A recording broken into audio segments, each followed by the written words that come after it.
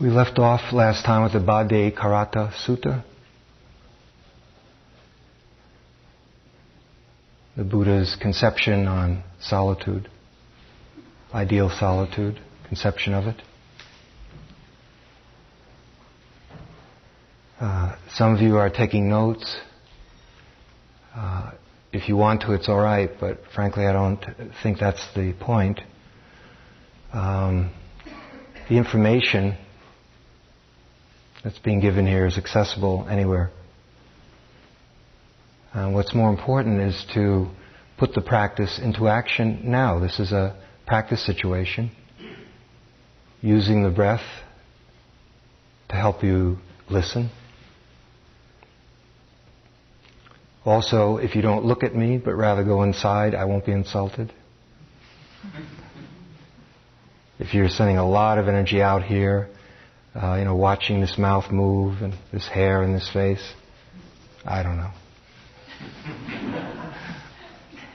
You've seen lots of faces before. See many more. Where we left off,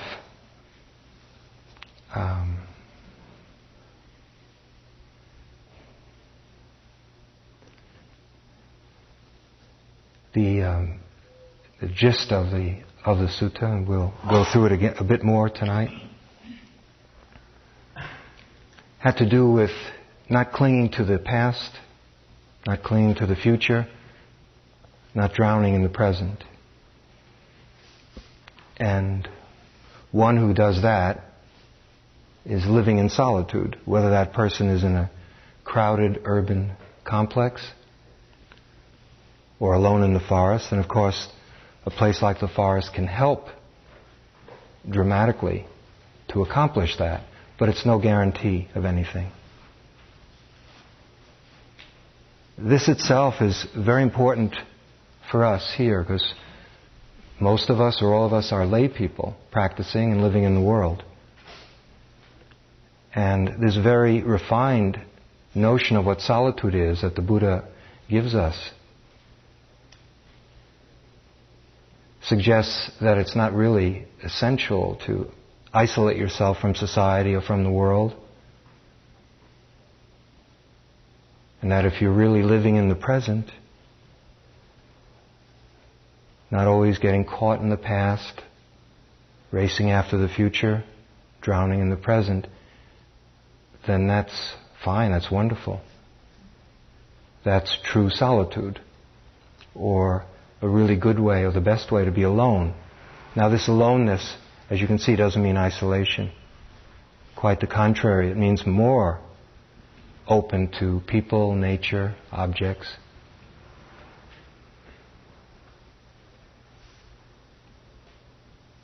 So although it was not uttered just for lay people, in this time period, since so many serious practitioners are lay people who perhaps can't go away to retreat centers or forests at all or very often, it's helpful to have a teaching as profound as this one. If you trace it out, you'll see why, and I hope we can give some hints as to why it is, that doesn't exclude us simply because we live in cities and so forth. Where we left off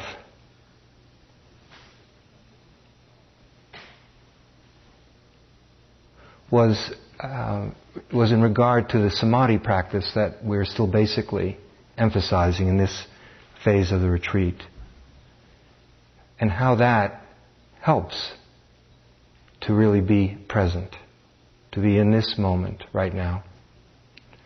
If you recall, every time you're fully with an in-breath or an out-breath, if you're totally present, fully experiencing it, you're doing it. Those are real moments. If there's no attachment to the past or the future, and you're fully absorbed in the breathing, those are moments, and those moments deepen, extend themselves, and become more and more the way we live. So we're using the breath. Is this working? Yeah. Can you hear me back there? Okay. Too much, huh?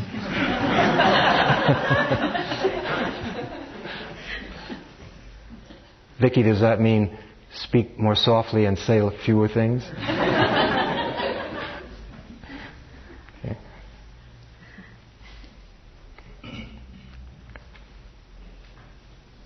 So we take a relatively simplified object like the breath to practice on.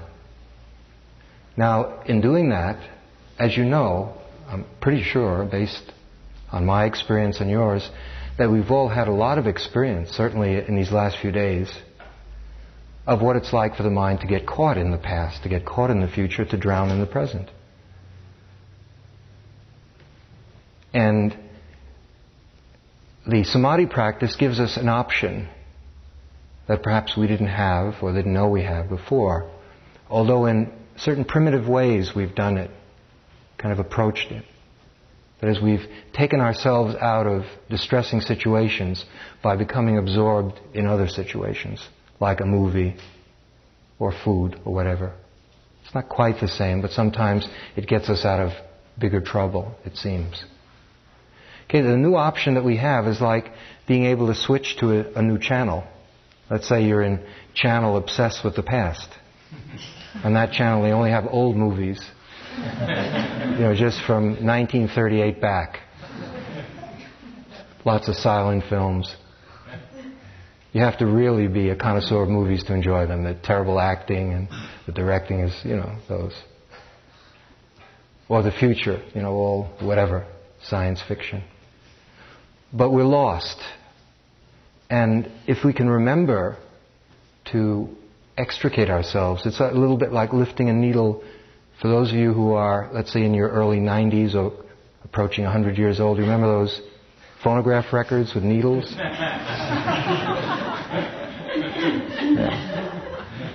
So it's like you lift the needle off what's playing, going round and round like a broken record, and you put it on channeled breath.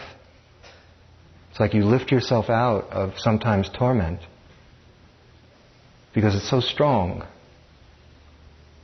And if we can remember, we now have a very simple, a little home, a little sanctuary, a refuge. Take refuge in your breathing. And the stronger the practice of anapanasati becomes, of course, the stronger that refuge is, the more accessible it is. So that what we're doing, in a sense, is we're creating a home, an inner home. It's not the final resting place. It's not the home that Ajahn Chah is talking about, that Corrado mentioned last night. But it is definitely a temporary home that is appreciated, so that you can enter into a state of absorption to some degree and release yourself from the repetitive proliferation of what the mind is perturbed by. And with training, with practice, just what we're doing, it's nothing more complicated, but it takes time and patience, as you know. We learn how to lift ourselves out of a troubled situation and to put ourselves in one that has some healing qualities in it, the breathing, some peace, some nourishment, and a way of getting out of the line of fire for a while, refreshing the mind, and then going back in, but this time, and that's when we come to vipassana, this time able, fit, to see into and let go of the past, the attachment to the past. See into and let go of the hankering after the future and so forth. Now also, every time we lift our attention out of our preoccupations and put it on the breath, those preoccupations are getting weakened a little bit. So there's another benefit that comes from it, that kind of habit energy, that conditioning. Because some of our preoccupations, we've done them before, we've heard them before. Right?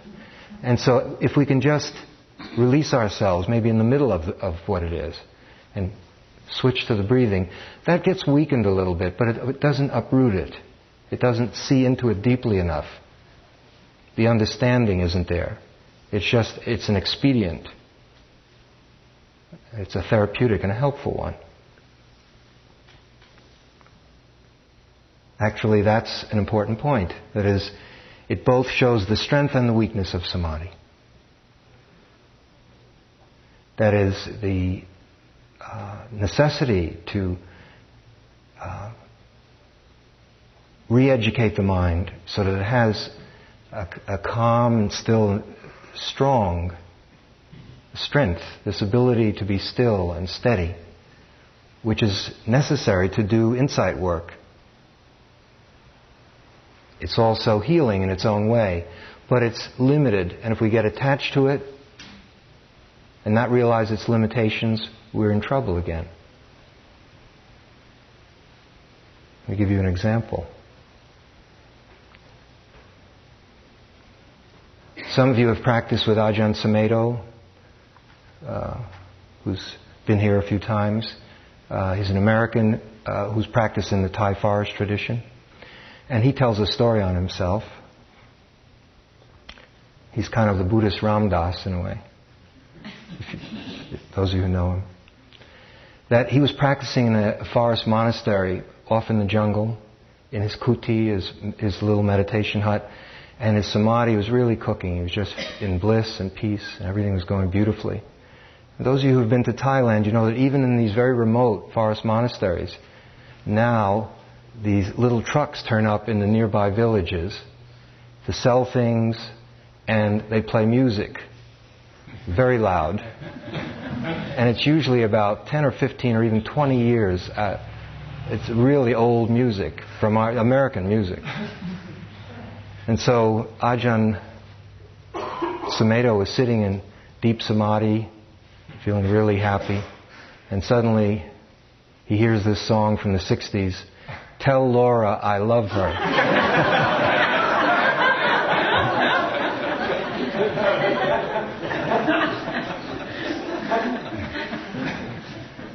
And he heard a few refrains of "Tell Laura I love her." And suddenly he broke down and started sobbing and crying. Years of hard work just wiped out. So those old seeds from the past, they're very powerful.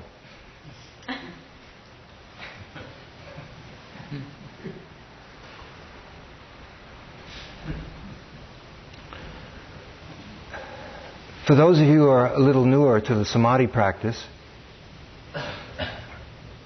please don't think that it's only in the sitting posture, that it's only with the breath. That is, as you know, we're emphasizing using the breath to be attentive all day long.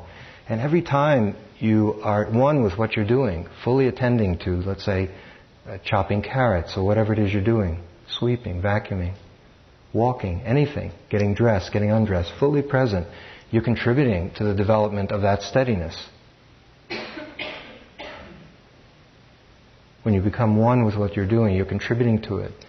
And as you come back to the sitting practice, it only helps the sitting practice, and the sitting practice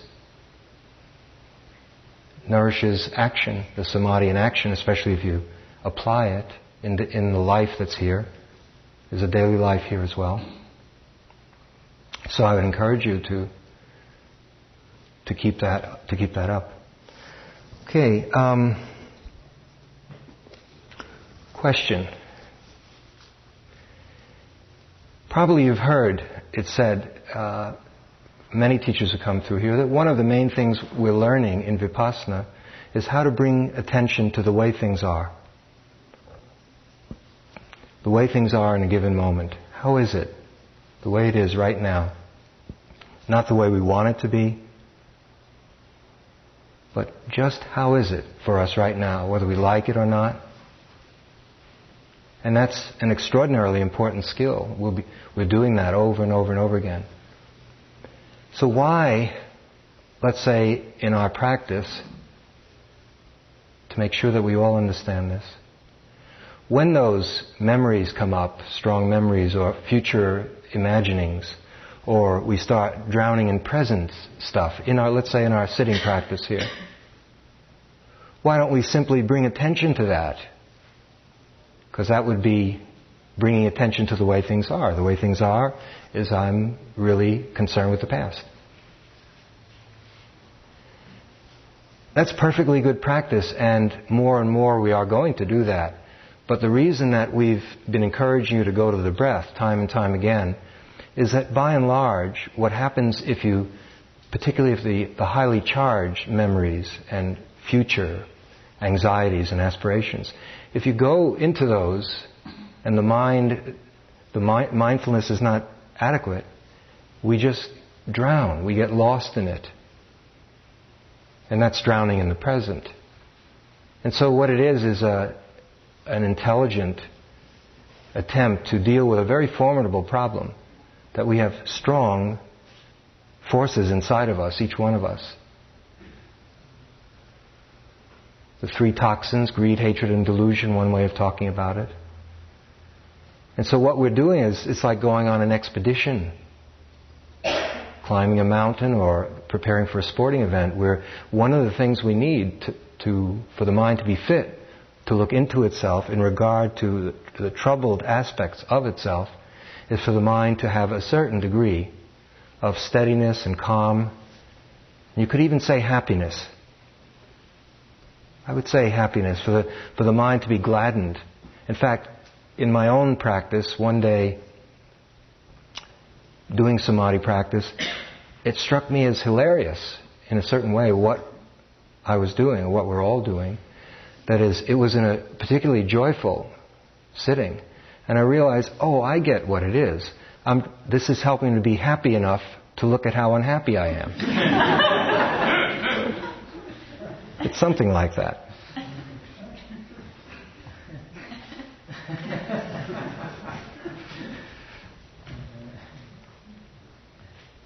So we are going to do that. It is important for us to see the way things are, and as the week unfolds, the remainder of the retreat, more and more, of course, we'll be moving in that direction. All along, keeping the samadhi work going as well. Okay, to get back to the sutta. This is the Gatto. It's a short poem by the Buddha that precedes some of the more detailed stuff that I mentioned last time. For those of you who were not here last time, I don't know that I can go into it all, but this is really the gist of at least much of it. Do not pursue the past. Do not lose yourself in the future. The past no longer is, the future has not yet come. Looking deeply at life as it is in the very here and now, the practitioner dwells stably and in freedom. We must be diligent today. To wait till tomorrow is too late. Death comes unexpectedly. How can we bargain with it? The sage calls a person who knows how to dwell in mindfulness night and day the one who knows how to live alone. This is the true aloneness that the Buddha is talking about. Okay, in the first line, do not pursue the past.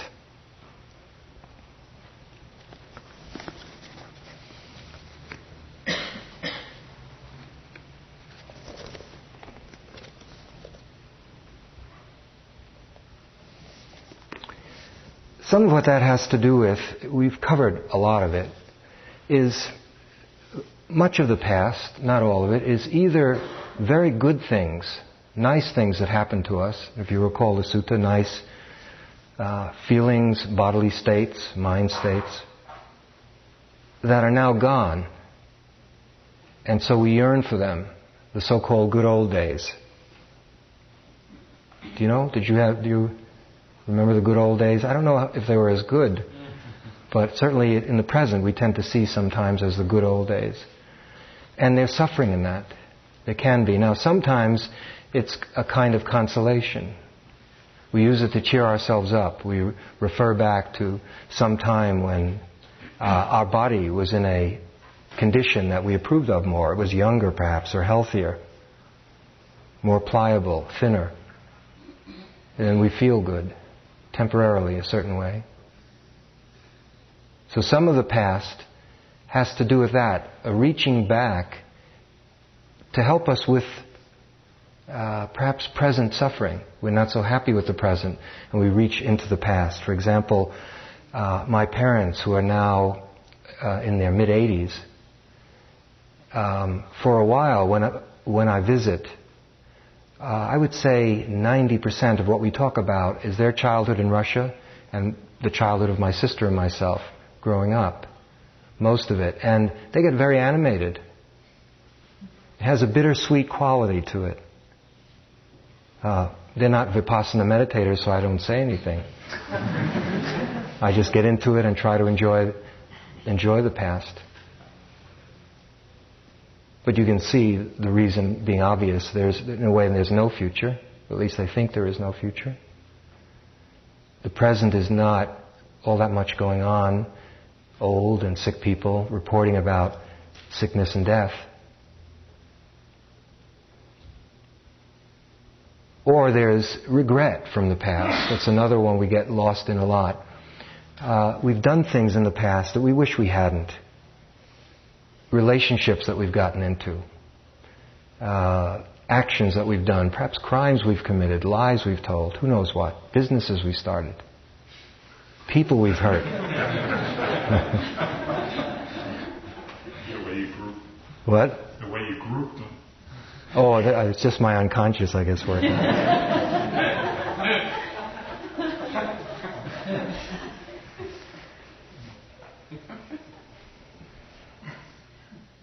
In Buddhism, this is a common one for us.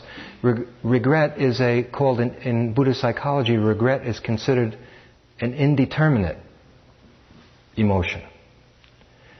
It means that it's not necessarily beneficial or negative. It depends what you do with it.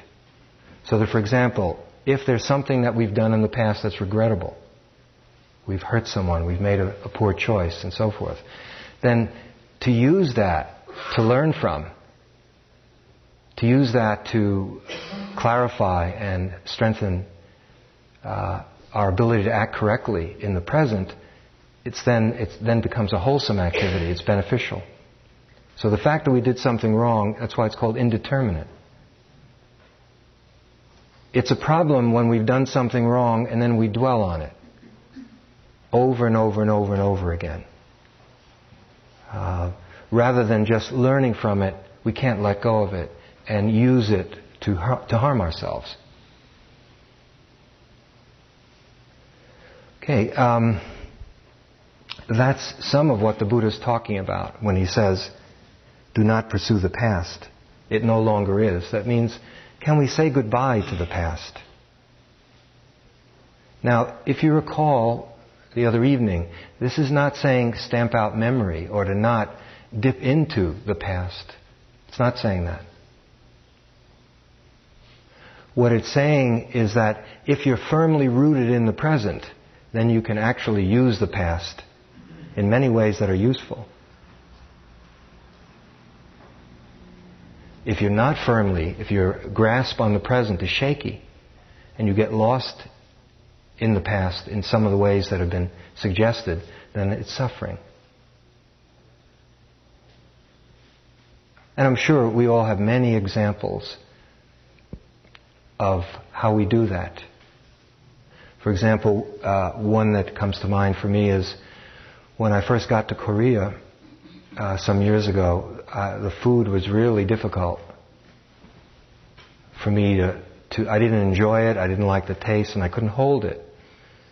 And there were 3 of us over there, and 3 Americans, and we were having a terrible time of it, and it was almost 2 weeks, and no sign of any improvement. We had dysentery, and we tried to eat, and it was a nightmare. And we started all these jokes, and I was the leader of it. All these jokes about, boy, wouldn't it be nice to have some pancakes and maple syrup, and even a McDonald's would be great, right? And our teacher, who some of you know, Sansanim, the Korean Zen master, he put up with it for about 2 or 3 days. It was just endless jokes about American food and, what we had. And had I known that this was the way it was, I would have savored the food we were eating in America before we got here. Finally, one day he blew up at me. And he just said, he screamed at me really loud. It was frightening. He screamed, he said, "Where are you?" I said, Korea. And he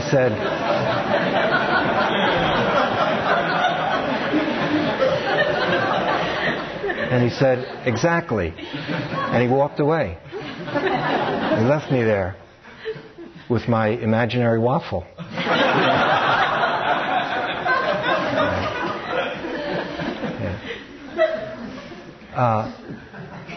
The Chinese Zen masters really, I think, whether they got it from the Sutra or not, that have developed this sense of the here and now in a very beautiful way, and it's part of Zen in general, not just Chinese Zen, but they would talk about killing life and giving life to life. And in their terms, what I was doing was killing life. In a sense, it's a more subtle expression of a violation of the first precept of not to kill. But I wasn't killing a body. What I was killing was the quality of life, because I didn't have any waffles, and I wasn't with the kimchi and white rice. And so I was kind of neither here nor there. Or if you're, let's say on this retreat, if you're having bancha tea and you're not a health faddist, and you're thinking about, you can't wait for the beer that you're going to get, but you're moving into the future. So you're not really drinking bancha tea and you don't have a beer. So where are you? You're in Bari and we have these vegetarian healthy things. And giving life to life, there's a phrase they used, and they sometimes used just drinking tea and eating rice, and it had a very profound meaning, is this giving yourself over wholeheartedly to what you're doing. Or is the present moment is the most important moment, the wonderful moment of now, because it's the only time we're alive. The rest is all gone, or what's to come it's not here. And so that informs, it's in the early teachings of the Buddha, and all Buddhist schools, of course, teach it and use it and have many techniques to try and help develop it. When we get to the future, do not lose yourself in the future.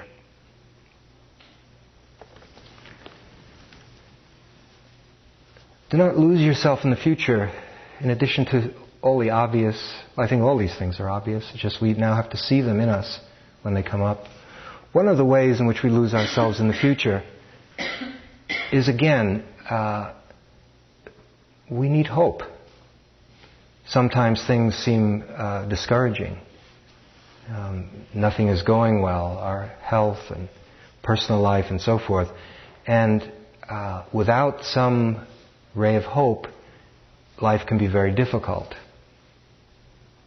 Sometimes during the height of war situations, people lose hope.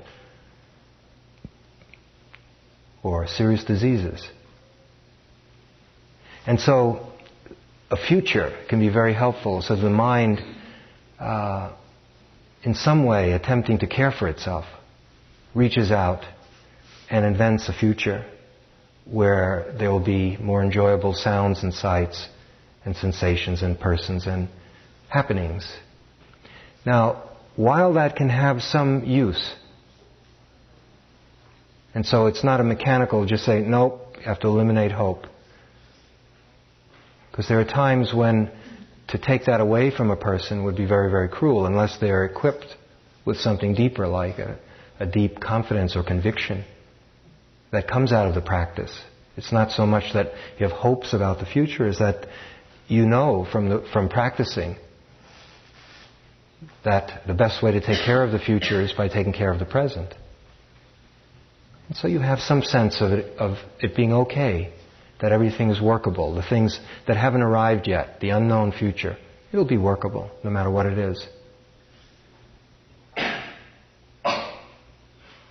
But from the point of view of our practice, if you're doing a lot of that kind of futuristic nourishing of yourself, cheering yourself up with imagined futures that are going to be helpful for you, it can be very damaging to Dharma practice. Because if it's done if it uses up the energy, if the energy is put into an imagined future and as a result you don't have enough of it to face and transform the present, then it's a short run, it's a kind of stopgap solution, but finally it's really not that helpful.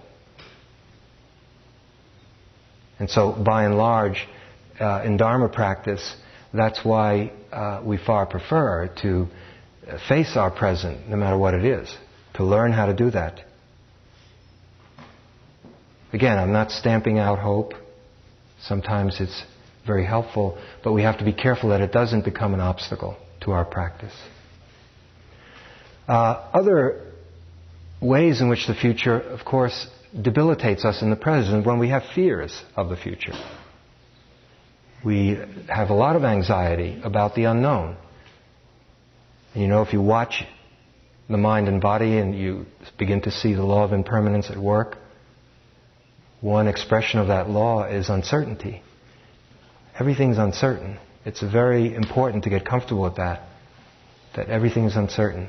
If you reflect on it a lot, in those moments when uncertain things happen that you wouldn't have predicted, pause and understand that. Oh, boy. How would I have ever known that I'm here or that this would happen? Including us all being here, probably. But here we are.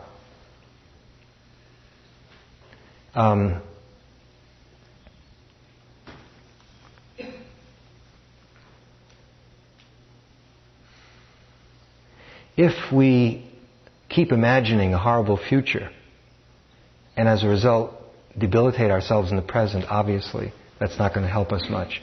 Now, I'm bringing this up because sometimes there's misunderstanding. And people will say, does that mean we can't plan for our old age and, let's say, health insurance and save some money? No, it doesn't mean that at all.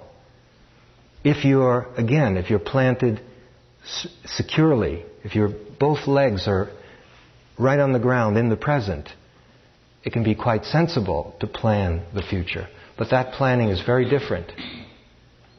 And let's say in this example, I'm sure you can think of others, to set aside some money for a day when your body won't be as strong, when you may be alone or not have as many friends or support, that would be sensible. Also, one person once asked in a group somewhat like this, he really enjoyed the retreat, and then at the end of it he was very sad, and he said the reason he was sad is that he was a city planner, and he felt that he loved this practice, but did it mean he would have to change his job?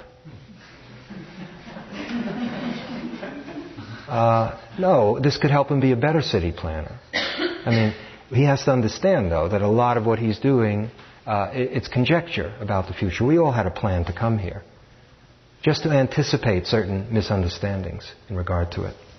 Okay.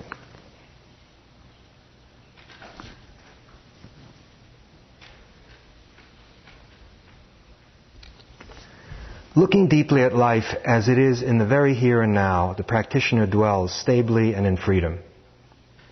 Stably and in freedom means the ease that comes from not grasping at all the things that we've just talked about.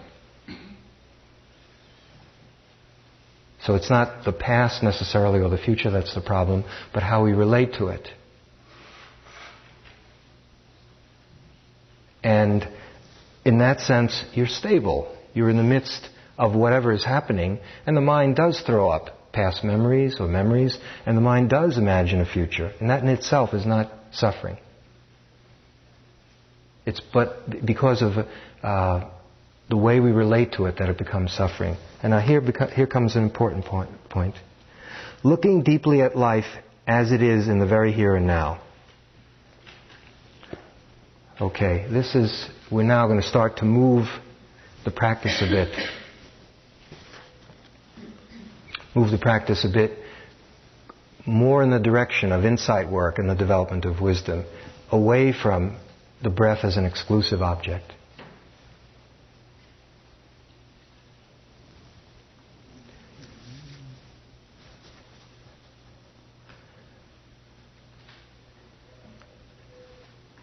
The direction we're going to be taking more and more in the retreat will be to bring attention to the way things are. And at least some of the time that means we'll be suffering. And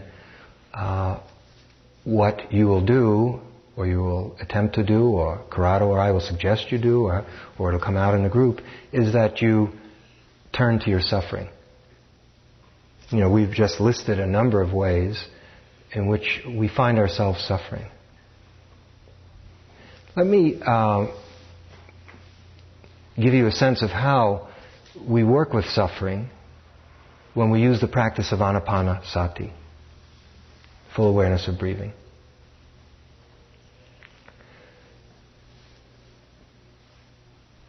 Let's say you're angry. Okay, if you've had no exposure to these teachings, no meditation practice, very often what people do with their anger is either they get caught in it, they identify with it. Let's say you're angry at something that happened in the past. And you're just suffering in that moment because you can't help yourself. It's a powerful emotion and you're caught in it. You're caught up in it, in the anger. So one way is that we get lost in it, in the anger. The other way is that we deny it. What, me angry? No, everything's fine. We have many skillful ways of intellectualizing it or pushing it under a rock some way. Now, our practice is neither of those options. It's not getting lost in it, and it's not denying it. So that if we're angry, it's somewhere in the middle. It's sort of coming right in there. It's fully experiencing the anger. But now here's the key point. And it's not complicated to grasp, but it's obviously a real art to learn. It has to do with how we take care of ourselves when we're suffering, when we find that we're suffering.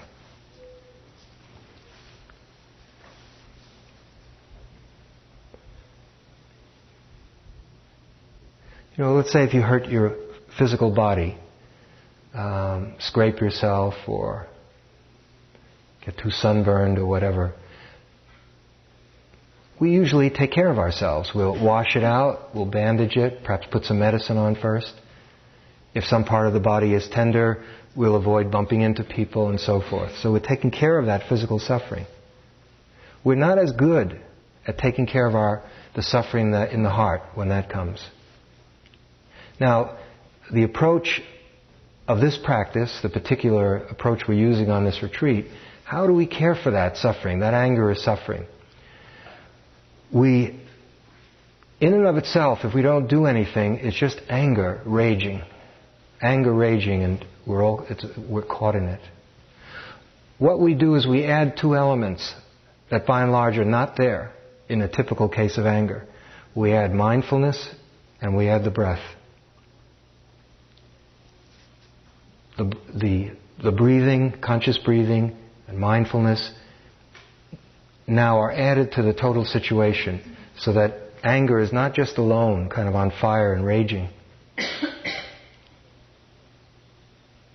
We give it company.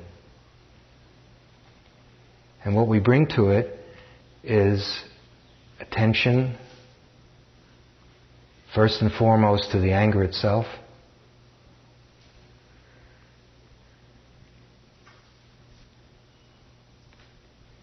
And with the breathing, the in-breath and the out-breath. So it's something like breathing in, I experience my anger. Breathing out, I experience my anger. Breathing out, I experience the anger intensifying. I don't remember which it was, in or out, but anyway, the next one. In? Out. Out, okay. Breathing out, I feel the anger starting to thin out. And so, it's not that we're aiming the breath at the anger. We're focusing our attention on the anger wherever you find it best to do that. Typically the body is a good place at the beginning. And we're just allowing the breath to happen as it has been happening, and more it's becoming a familiar friend. You may get tired of it. Probably you're bored to death with it sometimes. Right? Good, an honest man. But you'll see, finally the breath is a good friend. And so the awareness of the breathing and the anger, it becomes a unified field. It's not like you're trying to do two things at the same time, although I know at the beginning it does seem that way sometimes.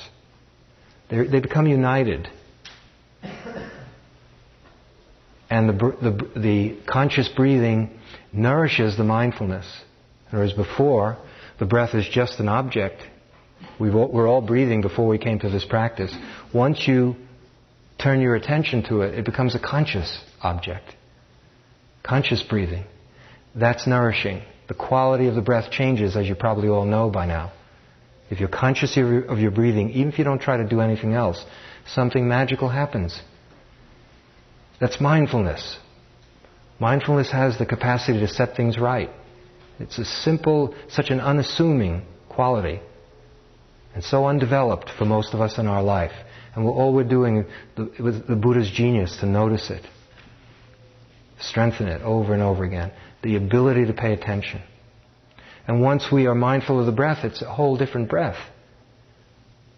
And so conscious breathing nourishes the mindfulness. It kind of accompanies the mindfulness. You could say it's soothing or gives it energy or warmth. And we approach the anger in a friendly and warm way. It's not our enemy. We don't approach it to try to get rid of it. We understand that the anger is there and we learn how to surrender to it. More and more you understand that that energy is actually, it is the practice. It's not an attempt to get rid of the anger, because it's the energy of the anger is the other side of the energy of enlightenment, or the energy of freedom. The freedom comes from these so-called negative states. It's more when mindfulness touches anger or whatever it touches, especially as the mindfulness becomes stronger, it transforms it. There's a kind of alchemy that goes on. When the mindfulness really learns how to stay with the anger, the energy of anger, the energy that's been held captive in the anger is released. And it becomes something else. It can become freedom, joy, peace, and it's accessible and available for us to use further in our practice. This is the non-dualistic approach. We don't see anger as an enemy. In this very profound sense, it is us. And please don't ask right now, I thought you said there's no self.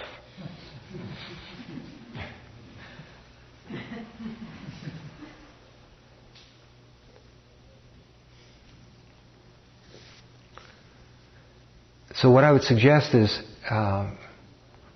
tomorrow after breakfast the instructions will change, and a little bit of what we said now will be said again, but in a little bit more practical way, so that you gain a sense of how to work.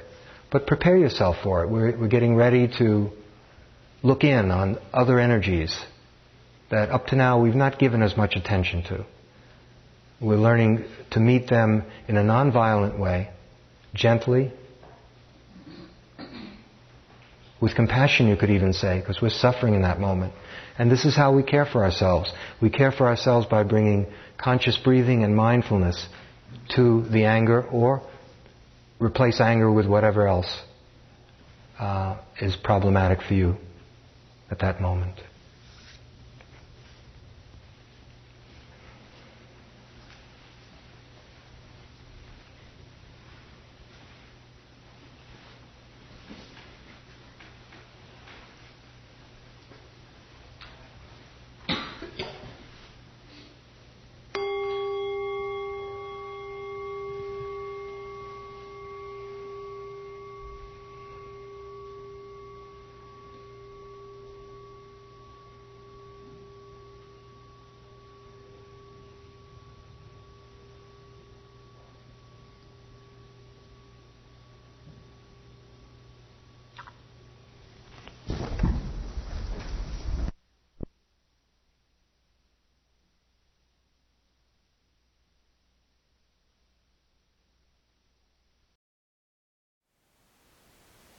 Thank you for listening.